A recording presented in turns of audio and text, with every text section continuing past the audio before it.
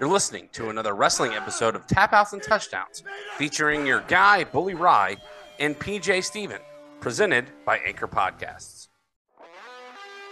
That's right, everybody. It's a new wrestling episode here of Tap Outs and Touchdowns. It's your guy, Bully Rye, and back as always to talk pro wrestling is the wrestling show co-host, PJ Steven. PJ, how you doing today, bud? I am fantastic, and I am ready to get extreme with you, my friend, because we are talking about Extreme Rules tonight. Am I right? And we just watched this, too, which is nice. Yeah, this will probably be the quickest turnaround of a pay-per-view that we have done in quite some time. We are here discussing Extreme Rules 2022. And with that being said, let's get into the opening bell, shall we? Extreme Rules took place in Philadelphia, Pennsylvania. Not sure of the attendance, but it definitely put some butts in the seats and some eyes on the product. PJ, do you want to talk about any of the storylines leading in? I mean, we've got some stuff, some really good stuff with which would be the opening match and the Donnybrook match. But was there anything in particular that it actually took place at the Wells Fargo Center in Philadelphia? I really love them incorporating Paul Heyman in the intro and all that stuff. What stood out to you leading up into this pay-per-view, or I should say premium live event, as WWE is now calling them? Was there anything that stuck out to you that you were looking forward to watching on this show? So a few things that stood out to me was Ronda Rousey being on the cover, which was fucking horrible.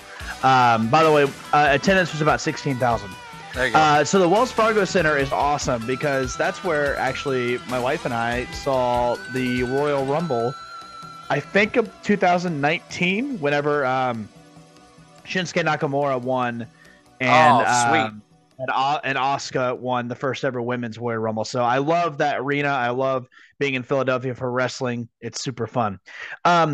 No, the things that I was looking forward to is definitely the Matt Riddle and Seth Rollins match. The way they've been building that up is super fun.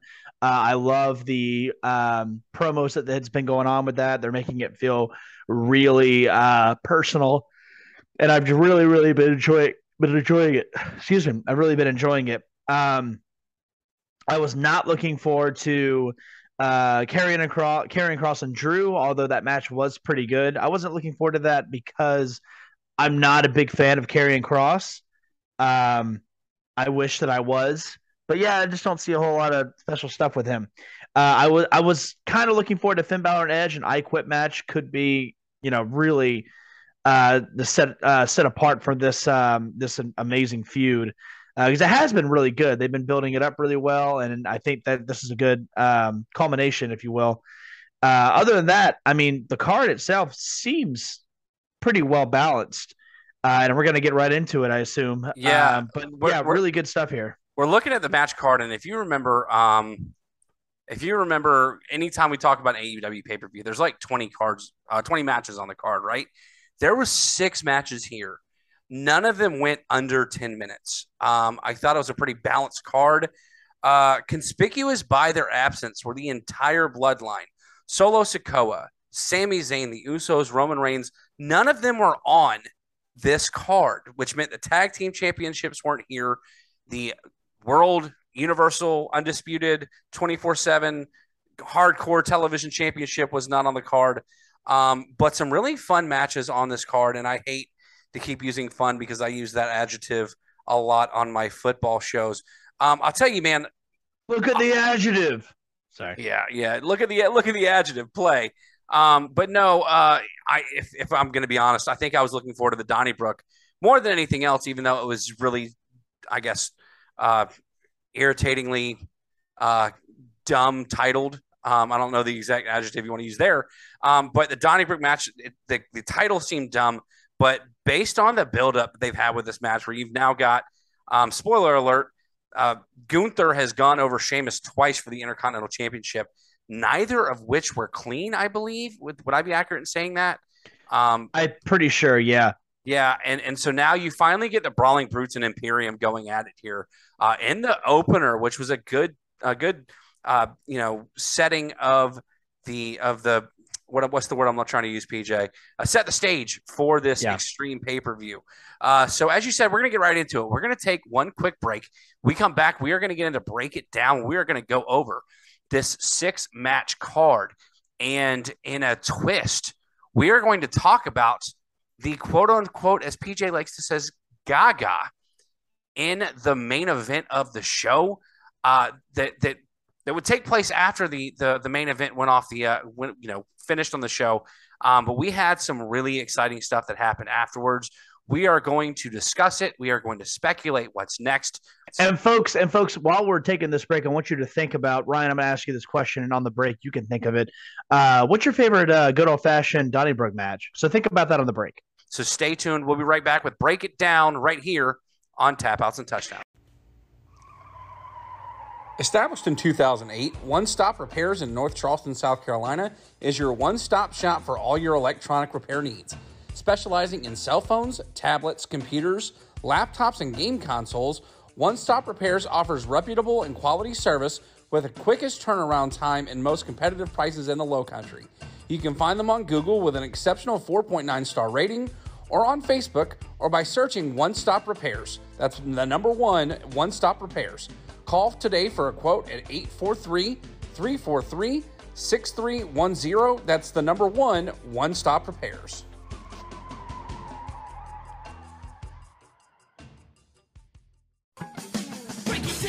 All right, everybody, we are back with Break It Down here, where PJ, Steven, and I are breaking down WWE Extreme Rules 2022. It took place, as we said, this past Saturday, October 8th, 2022, out of the Wells Fargo Arena. Teased it sort of in the opening bell here. The opening match goes 17 minutes, 50 seconds, a 6-man tag team match that was quoted, or that was, I guess, titled Good Old Fashioned Donnybrook Match. Some fun stuff around the ring. I didn't write a whole lot of notes, but I did love this match. PJ, I did not think about during the break what my favorite Donnybrook match. If it wasn't this one, I don't know which one it was, but I'm gonna let you start us off. So you didn't do the assignment, is what I'm hearing. I did. My dog ate my homework, but wow. Yeah, I know. So nevertheless, PJ, start us off here. How'd you feel about this match between Imperium, Gunther Ludwig Kaiser, and Giovanni Vici taking on Sheamus, Ridge Holland, and Pete Dunne, because I refuse to call him Butch? Really great, hard-hitting action here. I really enjoyed the spot with Sheamus getting put through. They destroyed the entire ringside before the 17-minute mark, which is what this match went, 17 minutes and 50 seconds. Love Ridge Holland, great spots with him, but I love the spot, like I was saying, with Sheamus being on the outside, going through everything, and then just the pop when it's just Gunther and Walter and Sheamus doing eye-to-eye. Really great things there. Does Ridge Holland kind of look like a muscular Chris Pratt to you? I can see it, even though Chris Pratt definitely slimmed down and toned up for his role in Guardians of the Galaxy, but I can sort of see where you're going. Even when I'm looking at him now, I'm like, yeah, it kind of looks like fucking Chris Pratt. Yeah. Love the spot where Sheamus is doing the 10 beats on the apron, and then Pete Dunne. Oh, they jumped him, dude. Just start to knock out. Yeah, I really did enjoy this match. It's nice that we're kind of really seeing Walter be more vulnerable. It was a time where Walter was just undefeated and he was just chopping and smacking his way to victory, whereas now it's like he's a dude that can get fucking wrecked. So I enjoyed that. I really like this match. I give it 4 stars. See, when you said he's a dude, all I could think of was the fact that I'm a dude and he's a dude. And we're all dudes. But we're all dudes, yeah. That's a all that reference for those of you who have no idea what we're talking about. Nevertheless, PJ, this was a lot of really – they just beat the crap out of each other. Like, I gave it 4 stars knowing that it wasn't a wrestling match. Like, they could have called this a Donnybrook. They could have called it a street fight. It was just hard-nosed, beat the crap out of each other. And believe it or not, even in this match, they sold the story that, they isolated Sheamus like you said, they put them through everything on the outside so that they could do Imperium versus Ridge Holland and Pete Dunne. So you get that in the ring, and like you said, the pop when Sheamus comes back, and then like you said, the beats of the Bowery on the apron where he just got where he being Gunther got jumped. And I did a preview show on the rundown with Desmond Johnson over on Tobacco Road Sports Radio on Saturday. And this match came up, and he asked for predictions. And Michael, that was on there with me, he said that it was clear to him that Imperium was going to get the win, that the Brawling Brutes didn't need the win. And I argued that no, I think the exact opposite. Sheamus is coming off of 2 losses where he couldn't capture the Intercontinental Championship. They have not gotten a win in quite some time. So I thought the Brawling Brutes would go over, and they did. They would end up putting Sheamus will put Gunther through the announce table and come back in, and I believe I can't remember it was Vici or Kaiser that took the brogue kick. But the Brawling Brutes go over here 17 minutes 50 seconds. Fantastic match considering that it was not a traditional wrestling match. And you know what? When you talk about that bro kick towards the end of the match, it was fucking stiff. There was a lot of times where I was watching this match and I was like, ooh, that was rough. That was stiff. We keep talking about strong style. Like, you can tell these guys are from Europe. It continues to feel like even the war they had on SmackDown last Friday, it feels so raw and personal and hard hitting. And I wish it's sort of like what we got with New Day and the Usos years ago when the Usos first started the Uso Penitentiary. I'm loving this feud, and I don't want to see it end. But with the debut of Legado del Fantasma, I don't think I said that right, on SmackDown this past weekend. You've got Hit Row that is back on SmackDown. We might actually get some really good rivalries here, or at least some really good rivals for both of these teams. But I digress. I think we spent enough time on this match, considering it was, if I'm not mistaken, the second longest match on the card, and it was fantastic. But there were 5 other matches in this card, and I know we're not going to do much talking much about this next match. The SmackDown Women's Championship match, Extreme Rules for the championship. Liv Morgan, the champion, defending once again against Ronda Rousey. I'm going to start us off here because I know how you felt. There were some sloppy moments in this match, and I know we feel differently about this, but I was pleasantly surprised with some of the spots. I know there were some botches here and there, but when you got Ronda in the ring and Liv, who, I mean, she's been impressive in her rise, still to be expected right now. At one point, Liv jumps through the table where Ronda's on it. I'm glad the table actually gave, because generally when you've got women on these tables, they at least in the past, they have tended not to give. I expected the winner. I called it once again on the rundown. I knew that we were going to get Ronda winning the championship. We are on the way to the Saudi Arabian show. You're going to have to get the big stars. It's not saying Liv Morgan isn't a big star, but globally, Ronda Rousey is a more recognizable name. And so when they go to Crown Jewel, I expected Ronda to be champion going into that show. She does go over with a submission. Sort of a weird spot here, because she submits Liv, but Liv is smiling as she passes out. I'm not really sure the goal, other than to say that she enjoys the pain. Maybe that's the angle they're going with her. But I digress. I gave this match 2.5 stars because I thought it was decent, not great. I know you feel the exact opposites, PJ. Tell me how you think about this match for the SmackDown Women's Championship at Extreme Rules. This was a 1-star match. It was dog shit. It was. I hated it. I hated. You could tell that Ronda. You could tell that Rousey was leading this match, and that's probably why it was fucking horrible. It was botchy, the chair shot, the chair spot, and the turnbuckle falling out, them not knowing what to do. The bat spot was cringy every time. And I you told me, you were like, well, it's not a real bat. Well, I know it's not a real fucking bat. It should be treated. It should be treated like a real bat. I mean, to your point, like Sting used to take out the entire NWO with a baseball bat. Ronda is basically smacking Liv with this bat and on the ass. Yeah. Oh, I mean, I loved it. I loved getting a little booty spanking with the baseball bat. Come on now. But you know what the worst part of it was? So she was holding, and Ronda's a strong woman.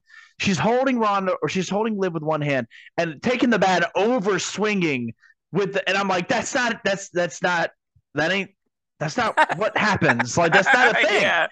And Yeah, I get it. just I hated it. The match to me was dog shit. Although I will agree with you that the right woman won when you're talking about going into Crown Jewel. Crown Jewel. Thank you, the Saudi Arabia pay per view. I still am not a fan of Ronda Rousey, and in that respect, I'll say the wrong woman won, or the wrong woman did win. But logically, I get it because again, they're going into Saudi Arabia, and that's what they want. But no, Well, listen. I hated this match. Fortunately, this match only went 12 minutes and 5 seconds. Honestly, the worst two matches on the card to me were the two shortest matches on the card, including the next one. We get Karrion Kross with Scarlett. I'm going to call her Scarlett Bordeaux, taking on Drew McIntyre in a strap match. The last match went 12 minutes, 5 seconds.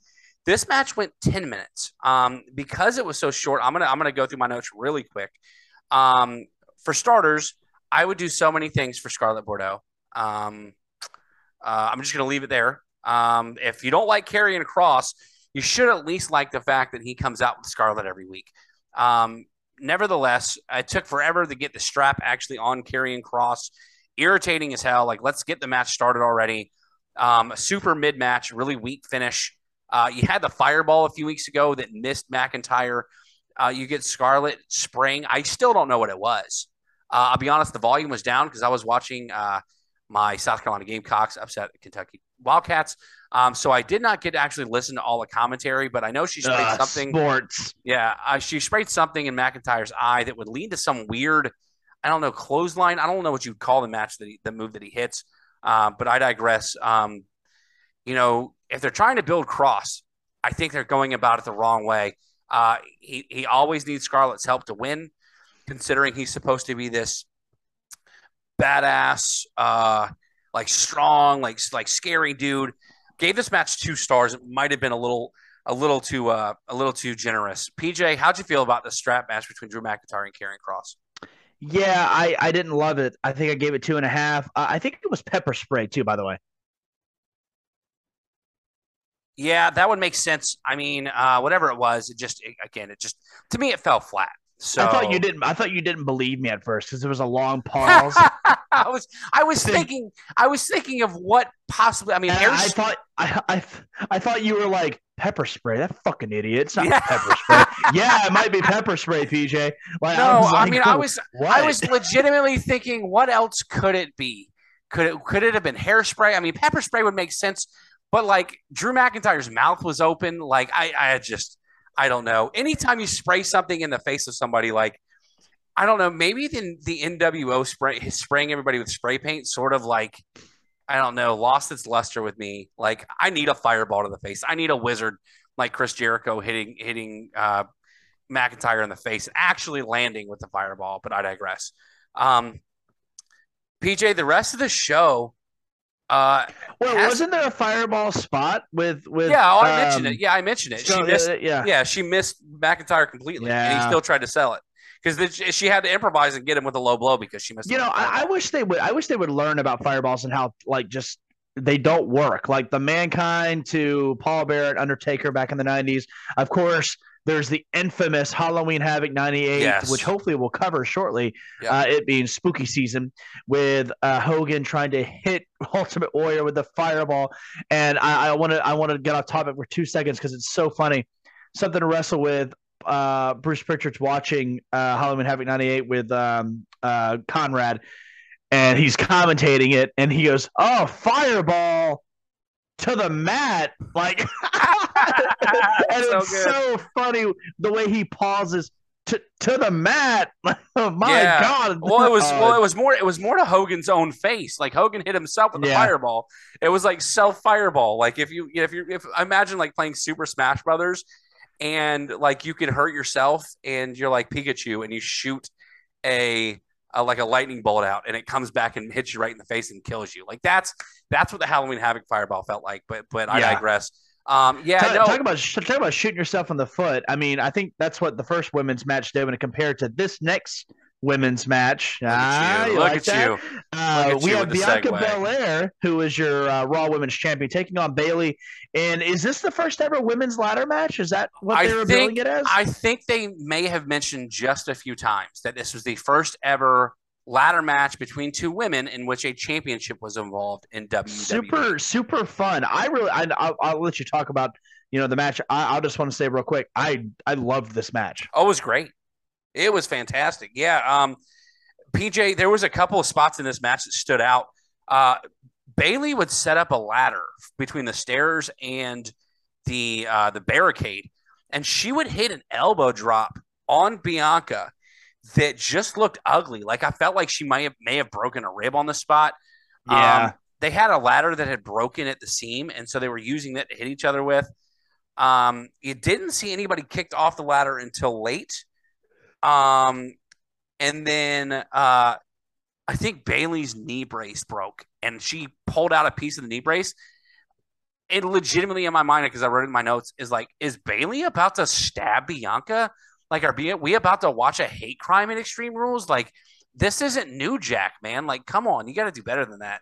Well, my thing is that they were like, oh, she just took a part off the knee brace. That's why she was grabbing her knee, and she tosses the part. Yeah. So it's like, oh, she didn't even hit her with it. She just took it off just to show that she could take it off. That was a weird spot. That would have been a really great improvisation had she been able to work that in. Like maybe like get her to the forehead, like like a cheese grater. PJ, I sort of was waiting to see what would happen, who would get involved to sort of help out Bayley, because you've got damage control on the backside, and this match went for a while. It went 60 minutes 40 seconds, and it went for a while before we finally saw damage control get involved. But conspicuous by their absence was both Alexa Bliss and Asuka, who's basically been in the background in the corner of Bianca for a while. The match ended, I wouldn't say abruptly, but you get Bianca hitting her KOD onto Bayley. And Bayley, I don't know if you caught this, she went chin first on the edge of that ladder. Yeah, she did. Oh, she immediately grabs the jaw. Like, my first thought was, oh my God, we're about to lose Bayley again, because she just shattered her jaw or broke her. Like, I think she grabbed her jaw, but she was also grabbing at her fingers because they got pinched. Yeah, I think. But my whole thing is on that. I thought the finish was actually really stupid because why? That's interesting. I just talked about how great I thought it was. Like, even though she took a ladder to the mouth, I thought it was a great finish because, I mean, Bianca, again, the story being told, she overcame all the odds. She still climbed the ladder after getting basically jumped. She legitimately hurts Bayley and then climbs up the ladder to get her title. So I love the finish. I love everything you just said, except when you mentioned the fact that Bianca gets her up for the KOD, and for some reason Bayley grabs the ladder and then holds on to it so that she could eat this spot. Listen, you know how I am. I'm adding logic to illogical situations. It's been a while since we said that. That makes me so happy. It's really fucking stupid. Like the whole time I was watching it, I was like, let go. Yeah. Let go. Let go of the ladder. And then let go of the ladder. And then like it didn't happen. And I was like, oh fuck. What were you doing? Like, PJ, let me ask you another question about this match. There was a spot where Bianca tried to get damage control, Io Sky and Dakota, or Io Sky, Dakota Kai into like a double KOD. Right, yeah. It was really awkward because she couldn't get him. Like, she kept going for the head instead of the legs and vice versa. Let me ask you a question. Does it scare you as much as it scares me after what we saw happen with Rick Boogs at WrestleMania when someone tries to hit the spot now? Yeah, it was a little nerve-wracking because I was like, oh my God, just do the thing. I wish, I mean, it looked good, but it still was a little scary. It took forever to set up. And the whole time she's trying to get set up, she's got one of them already on her shoulders. Now, obviously, Bianca is a I don't know, an athletic marvel. Like, she was a track star at Tennessee. We've seen the stuff that she can do athletically, but after seeing Boogs go down with a busted quad, putting two people on their shoulders, and again, we've seen it before, right? We've seen Cena, we've seen other people do it. But just it scares me, especially when it takes so long to set up. It just gives that much more time for her to blow her knee out, and we don't need that. Yeah. But I gave this match 3.5 stars. Once again, 16 minutes, 40 seconds. It was, believe it or not, the third longest match on the card. Um, PJ, give this match a star rating before we move on to the penultimate match of this card. Definitely 4 stars. If the finish would have been a little bit more on the psychology side, it would have been 4.5. Yeah, it was a great match, man. And again, Yeah, fantastic match. Not taking anything away from these very talented women. considering it was the first ever women's ladder match for a championship, I mean, they sort of compared it to the Shawn Michaels Razor Ramon, right? They compared it to some of the biggest ladder matches of all time, and so this is going to be a history maker because Bayley and Bianca fought in the first ladder match for a women's title in WWE. So 20 years from now, this is going to be talked about. Not sure if the next match is going to be talked about 20 years from now. An I Quit match featuring Finn Balor and Edge. PJ alluded to a lot of it in the opening bell. They've done a lot of really good building to this match. We were expected to see some violence. We expected to see some interference, obviously. Finn Balor, part of the Judgment Day. We expected to see Judgment Day make a run in. Considering Dominic is part of the Judgment Day, we expected, at least I expected to see Rey Mysterio in this match. PJ, this match went almost 30 minutes, the longest match by far on the card, 29 minutes, 55 seconds.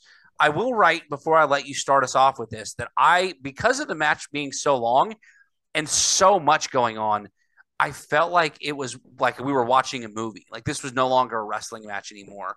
Like this was a soap opera playing out in front of our eyes within one match. So it tells me two things. One, it may have gone a little too long, but two, if they could tell this story like you're watching a story within a story that is Extreme Rules, they may have accomplished their job. I like the match. I didn't love it. PJ, how'd you feel about this I Quit match between Edge and Finn Balor? Yeah, I did enjoy it. It did go a little bit too long, but there were some parts that I really didn't mind. But it's still, excuse me. Before you go on, I do want to mention, I'm a nerd for gear, and Finn Balor came out wearing an awesome mask, someone may make fun of it because it looks sort of bedazzled, but it was almost like a metal spiked face, and it looked so cool considering like what the Judgment Day is trying to be. So nevertheless, I'll give you the floor back because I always like to be a nerd for gear, and I wanted to mention that before you talked about the match itself. Right. So we get a handcuff spot. We get a lot of. We obviously get a shit ton of interference here. We get Ray coming out. There's a lot of Gaga. I mean, I'll say it. I'll just shorten everything. Really big Gaga. We get Ray hitting a 619 on Priest. That's there. Dominic starts punching Ray off the apron. Punch that looked like a couple of mosquito bites. And yeah. I'm a big fan. I'm a fan of Dominic. I'm not shitting on him. It just looked bad. Yeah, it was bad. Cole was trying to sell it so bad. What's wrong with you? He's your father, for God's sake. Someone needs to slap this guy. It was a lot.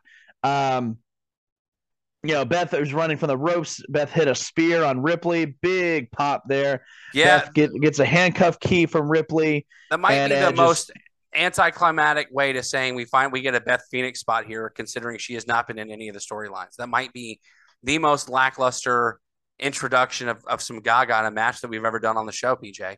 I'm disappointed. Yeah. I'm kidding. No, Beth Phoenix did. So Rhea Ripley obviously gets involved, and if you're anybody, you in the back of your mind that Edge is married to a WWE Hall of Famer, and we finally get Beth Phoenix coming out to get involved, and like you said, she gets physical with Rhea Ripley. She would hit a spear and get Edge uncuffed. PJ, I will mention a couple things. They were trying to tell a story. Instead of going for the neck, Finn goes for Edge's knee really early, some old school limb targeting. I thought the match started off really boring, really slow. I also wrote in my notes, I'd be really interested in see how many of Edge's matches on pay-per-views or premium live events since he's come back from his neck injury that wound up in the crowd at some point. I feel like almost all of them have. He does go, I wrote down a slow-paced match. It started off really slow-paced. I still hate that inside-out spear. Big E tried it a few times. Edge has obviously done it. Coming from a guy that has history with neck injuries, I hate that inside-out spear. I think it's really, really dangerous. I felt like we also had a lot of matches with some outside interference from factions. You've got at least Bailey. Had her group come in, and obviously the first match on the card was essentially nothing about me but factions. But again, way too long. Felt like watching a movie. I did like the fact that they got Beth Phoenix involved. I guess I'll just give the ending. Edge eventually gets a chair and gets Finn Balor in the crossface with the chair pipe. Judgment Day helps Finn get it turned around. They get Beth down for the concerto. That convinces Edge to say, I quit, because he doesn't want Beth to get hit with the concerto. Stevie Wonder in a soundproof room could have seen that Rhea was going to hit Beth Phoenix with the chair anyway. And that's how this match ends. Edge goes down, quitting to help save his wife, who doesn't get saved in the end. And then the Judgment Day walk off in victory. I gave this match 3 stars because there was a lot of Gaga, but the Gaga told a great story at the very least. PJ, what kind of rating did you give this match, and then we'll get into the main event here. Yeah, I did. I ended up giving it a 3.5. It did go a little long. It wasn't too long that it was boring. It was just too long where it was like, all right, we've kind of had enough here. Yeah, you could have gone home earlier and still told the same story. Yeah, that's yeah. Last up, again, no tag team titles, no Universal Championship. We finally get a payoff here. Matt Riddle, Seth Rollins in a fight pit match.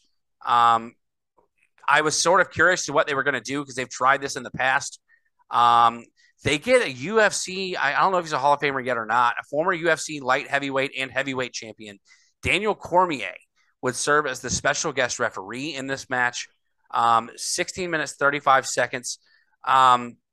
There's only 2 notes that I have, and one of them is the finish. Riddle hits a senton. So I should mention the cage has 2 levels. You've got the cage where it would normally end. There's no ropes. When they say a fight pit, there are no ropes in this ring. It is just the cage. And above the top of the cage, where a regular steel cage would normally end, they have a platform that surrounds the ring. Like it's basically like a lip that you can stand on. There were some fun spots on that lip. You saw an RKO hit, I believe. You saw a stop hit or a pedigree that was hit up there. Eventually, Rollins would sort of assist himself falling off, and Riddle would hit a senton off of the cage that scared the bejesus out of me, PJ. But yeah, it was my spot of the night. PJ, how'd you feel about the main event of Extreme Rules, the fight pit match between Matt Riddle and Seth Rollins? While I hate the word fight, I hate fight pit. I think that sounds really stupid. Oh yeah, I think it sounds super PG and weird, gimmicky, super gimmicky. I just kept thinking like fight pit, LOL. Yeah, I hated it, but I loved the match. The match was fantastic. These guys told a great story. They had a great showing. Loved the finish. I gave it 4.5 stars. I really, really enjoyed this match. I really did. Yeah, I gave this match 4 stars. Loved it. Hard hitting, sort of what you expected. Riddle does finally go over. It was sort of something that, again, a blind squirrel finds a nut. If you didn't expect this to happen, I don't know what to tell you. Rollins taps out. You get Daniel Cormier kind of breaking it up like MMA style. It was a really cool visual, at least. You get the cage fighter, Matt Riddle, going over with another cage fighter, Daniel Cormier, sort of raising his hand in victory. 16 minutes, 35 seconds, and a really sort of a good finish to the pay-per-view. But that's not all. PJ, we're going to take a short break. When we come back, we are going to give this pay-per-view our final rating, and we are going to talk about what happened after this match was over and speculate on what is to come. So stay tuned. We'll be right back with the main event right here on Tap Outs and Touchdowns. All right, everybody, welcome back to Tap Outs and Touchdown. It's your guy, Bully Rye, PJ Steven. Welcome to the main event of the WWE Extreme Rules 2022 show. Before we get into the post-show happenings, PJ, what'd you give this show as an overall rating, considering it was only 6 matches and the only titles that were defended here were the 2 women's championships? The lack of champions didn't really bother me that much. The lack of quality in the matches bothered me. I give it 3.5 stars. Well, I'll give it 3 stars. I would give this card 4 stars if you took out Karrion Kross versus Drew McIntyre and you took out Liv Morgan versus Ronda Rousey. I mean, the matches that we loved were great. I even enjoyed the Rousey Morgan match, even though, you absolutely despised it. But yeah, I'm kind of with you. I'll give this card 3.5 stars. Some really hard hitting action. And again, you had 6 matches on this card and it took up 3 hours, so that tells you that we're actually getting wrestling on the pay-per-views again, or on the premium live events again. What we also got on this night was the debut of what has been billed as the White Rabbit. Now, if you have been living under a rock, WWE has built this, this program around QR codes that's been on WWE programming. Once you would scan the QR codes, they would either give you just some little video. They would at one point send you to the WWE shop to where they were selling White Rabbit t-shirts. The season premiere of SmackDown this past Friday, Triple H turned the microphone around to welcome everybody to Friday Night SmackDown. There was a QR code. And in the video was like an 8-bit video that you heard repeatedly, "Let me in." PJ, again, if you've been living under a rock and you've never heard that phrase before, you sort of could assume what was coming. Would I be incorrect by saying that, PJ? No, you could definitely infer what was happening, and if you couldn't, you're in denial. So we got this series of the lights going out on Extreme Rules after the main event. You would hear played through the arena, "He's got the whole world in his hands." It was amazing, goosebumps. They would sing through the chorus once, he would go back to singing the song, and you would see different pieces of basically the puppets in human form from the Firefly Funhouse. You got to see, I don't remember all their names, but you got to see the pig. You got to see the rabbit. You got to see what was the buzzard's name? Mercy the Buzzard. Mercy the Buzzard. You got to see all sorts of things. You got to see this sort of like, it would be hard to tell the millennials what this appeared to be. But it was like a VHS tape that was scrambled, or like the old scrambled pay-per-view channels, for those of you who remember that. And it's just really creepy stuff, man. PJ, go take us from there, man. What else happened post this? Because we talked about the returns and some of the best debuts in WWE's ever made. Despite him having put on weight, this is one of the best re-debuts WWE has done. So what kind of give us your thoughts on what was going through your head when all this stuff was coming, because we all knew what was coming. But sort of give us your thoughts on what you saw and what happened as we got to see someone for the first time since it's been over a year since we've seen him. So we start seeing the characters, then we finally see who was described as the Fiend in the audience. Ooh, so good. We see the burnt up mask after he was caught on fire by Randy Orton on the announcer table, and Corey Graves and Cole sell that perfectly. Then we Oh, it see, was so good, man. Cole yeah, jumps up from the table, man. It was so good. we then see the Firefly Funhouse that has been with cobwebs on it, and it just looks fucked up. And it just looks abandoned. Well, it's not abandoned. You see a man in a creepy old man mask. Then it cuts out. Then there's the door. One might call it a forbidden door. Oh, that was good. That's good. And it opens, and there's light pouring out of it. And then in walks the old man with the lantern. He carefully takes the old man mask off to the tune of Holy Shit by this sold out Philadelphia Wells Fargo audience. And it is revealed that Bray Wyatt has returned to the WWE. And I could not be more excited. He looks great. He looked great when I saw him at the airport. He looked buff and built up. Um, Listen, and he said two words. I'm here. and he blows the lantern out, and we go to black, and that's the end of the show. I'm going to disagree because it looked like he had put some weight back on. His face was full. He had the belly that you could sort of see in the darkness. But I digress. We have all been wanting. I caught what you said when you said that he gained weight.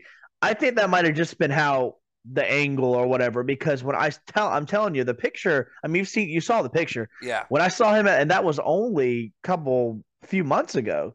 As someone who has dealt with weight fluctuation most of my life, it doesn't take long to put it back on and to get. Okay, maybe you're right. Yeah, but I would just assume that when he's trying to make a return, that he's getting back in a ring shape.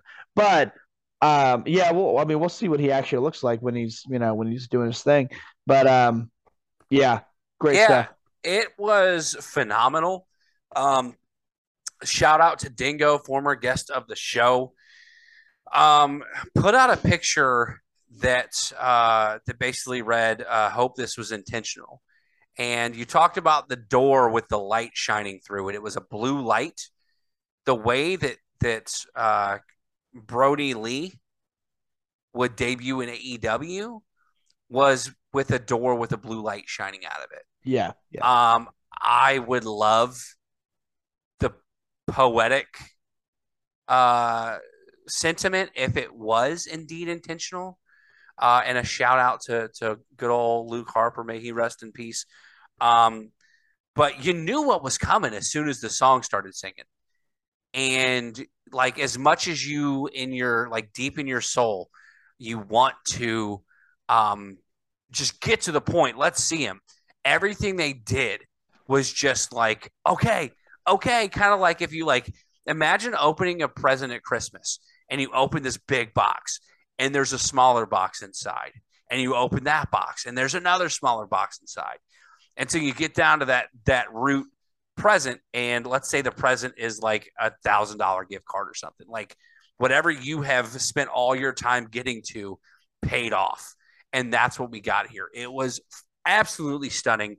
There's obviously been rumors running rampant around the internet about the potential of a new Wyatt stable. Even Alexa Bliss on Twitter shouted out, "Oh, hello, old friend." There obviously are rumors that Braun Strowman is back. He could try to put the Wyatt family back together. So, PJ, let's speculate. What is next for Bray Wyatt in WWE, or what would you like to see next for Bray Wyatt in WWE? I'd like to see a proper title run. Yep. I'd like to see a faction is fine. But I don't think he needs a faction, to be honest. Factions need him. He doesn't need a faction. I guess the most important thing I would want is a title run, is a proper title run. Yeah, and the problem with that is that you're not going to let him take the title off of Roman. As much as I believe that Cody is the one to take the title off of Roman, It appears that they are building to The Rock and Roman at WrestleMania. And I hate to say that because you don't need the title involved. I still No, you think that don't. there's a way that gets the title off of Cody or off of Roman onto Cody. And then I even mentioned before that Roman losing the title to Cody, and then Cody would eventually lose it to Austin Theory. So speculative. I would love to see Austin Theory be not only behind Dexter Loomis being, the one kidnapping Miz. I would like to see Bray Wyatt come for Austin Theory, take the money in the bank from Austin Theory, and that's how he gets the title off. And like you said, we get a decent title run out of it. Now, it sort of defeats the purpose of the build that they've given Theory. But at the same time, you don't bring Bray Wyatt back and not have something in the works for him. I mean, the whole White Rabbit in and of itself was this giant build to bringing him back. Naturally, they couldn't not pay it off, right? Correct. Yeah. So, to your point, a good title run would be crucial, especially to at least call this whole build up a success. I just don't see how they do it, man. Like, how do you want to see a title run? Like, how do you see it playing out that he eventually winds up with the title? I mean, you could, but you can do anything. You can go so extreme as to Bray Wyatt uses his magic to have one of the Usos turn and hits up Reigns during one of their matches, and Bray Wyatt goes over. Yeah. You can go. You can be that gaga with it. You can. I mean, again, I'm a firm believer in these are wrestlers who have bad days. Roman could just lose the belt. I mean, listen, it's going to be hard, and maybe not from their logic. You already said it early in the show. Logic to illogical situations. The last time we saw Bray Wyatt in a WWE ring, he lost at WrestleMania to a single RKO from Randy Orton. Yeah. You would think that maybe he now goes after Riddle because Riddle is the one that teamed up with Orton to sort of maybe draw Orton out of his hiatus, be it with an injury or not. And then you get to see Bray Wyatt get his revenge on Randy Orton for essentially like shunning him away from the company. Right. And then from there, you can build him into a program. And by that, I mean, that could take you up to WrestleMania because Wyatt has already lost to Orton twice at WrestleMania, if you can believe that. Remember, he was WWE champion and lost the title inexplicably to Randy Orton. After Elimination Chamber, yeah. Yep. Because he pinned Cena clean. Yep. And then like a month later, he loses to Randy Orton clean at WrestleMania after the roaches and the bugs or whatever that would show up on the ring. Because I think we were at that WrestleMania. Maybe you weren't, but I know I was at that WrestleMania in Orlando. That was also the WrestleMania that I believe Roman Reigns beat The Undertaker. I could be wrong about. No, that may have been New York. It doesn't matter. I'm getting it mixed up. That was Lesnar Goldberg 3 at that WrestleMania. I can't remember who won the main event. Doesn't matter. The fact of the matter is Bray Wyatt lost that Mania to Randy Orton for the title. And then I guess it was 2021 because it was the year after COVID. He lost to Orton, not necessarily clean, because we had Bliss like bleeding out of her eyes to distract Bray Wyatt. And then Bray Wyatt eats one RKO and it's over. So you could have him torment Riddle through the end of the year, maybe even into January, into the Royal Rumble to draw out Orton so that he gets his rematch with Orton at WrestleMania and he finally goes over on Orton. Why couldn't Wyatt win the Royal Rumble? Because I still think we're setting up for Cody. Like people are very, very quietly forgetting about Cody because of his injury. I think Cody will return at the Royal Rumble and he will win the Royal Rumble. Like they don't bring him back last WrestleMania. If he hadn't gotten hurt, I believe Cody would have already been champion. Or he would be really? You think it'd be that quick? Yeah, I think he would have won Money in the Bank, and he wouldn't have cashed it in a la the normal cash in. I think he would have cashed it in on a pay per view, like, hey, Roman, I'm letting you know you don't have to worry about who's next because at Survivor Series, it's Cody Rhodes versus Roman Reigns for the Universal Championship, and I'm cashing in to do it. And so, sort of like the old Cena approach, right? Cena at one time, he's like, I'm gonna do things the right way, and I'm gonna cash in, and he friggin' lost anyway. So I truly believe that they're still setting up, and until I see otherwise, because again, the rumors that have it that Roman's going to take Rock, and Rock's getting older, so he's not going to be able to do it much longer.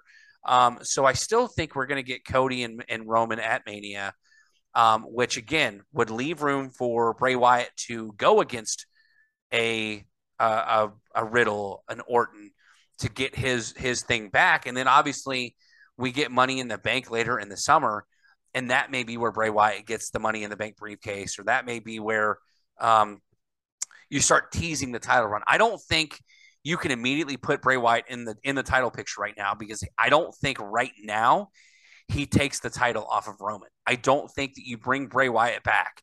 And like, even though he's necessarily, like, he's considered a heel, like WWE always pushes him as a heel, but the crowd loves him. So I don't think you bring back a guy that people clamored for to return to WWE to feed him to Roman Reigns. I mean, does that make sense? No, it makes total sense. And I don't think that's going to happen, but I think that they'll have some sort of series of matches to where finally Bray Wyatt will go over.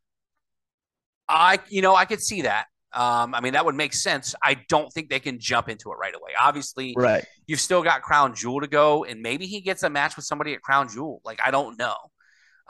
But you've got Crown Jewel to get through. Then you've got Survivor Series. I just think it's way too soon to get him in that mix. But it's again, for fear of using the word, it's fun to speculate, because Bray Wyatt is back. Most of us saw it coming, and we got the payoff we were looking forward to. PJ, we're going to sign off here. Is there anything else that you have to add before we sign off? No, I think we're good, man. I think we did it. We did a fantastic episode. I had a lot of fun with it, and I hope you guys did as well, going through Extreme Rules 2022 from Philadelphia at the Wells Fargo Center. It was a very nice event, and it's getting even better. Well, I enjoyed talking about it. I enjoyed the Bray Wyatt discussion, and I can't wait to see you soon. You're going to be up here in about a month doing a show, so I'm really excited to actually see Guardians Warlock in concert. Super excited about it. But for today's show, yeah, we're actually now that you mentioned that, yeah, we're playing in Spartanburg at Ground Zero, November 10th. We're actually opening up for a legendary metal band named Pentagram that's been around since 1972, I believe. Great band, pretty much. I mean, made doom metal cool. So I'm really stoked that we're actually opening for them. That's a big deal for us. Yeah, and it's a really funny story off the air that you discussed with me about how this gig was sort of booked. So really excited to see Guardians Warlock in concert in just about a month's time. But that's about all the time we have for this show. I hope you enjoyed our discussion, WWE Extreme Rules 2022 here on the show. We've got some really fun stuff coming up. Again, that word fun again. We've got some Halloween Havocs that we're going to break into. We had a listener request quite some time ago, I believe. Shout out to Volley Polly for that. We're going to probably do a show where we review a couple of Halloween Havocs. So a super jam-packed show there. Maybe a watch-along in the very near future. So stay tuned for the wrestling shows we have coming up in a couple days. Another football show. We had a really fun, again, I see PJ, I can't stop saying fun. A really interesting weekend in both college and pro football. So stay tuned for the football show in a couple days. But for your wrestling show this week, and for PJ Steven, it's your guy, Bully Rye, for Tap Outs and Touchdowns. We'll see you next time. Why? Because I'll be around.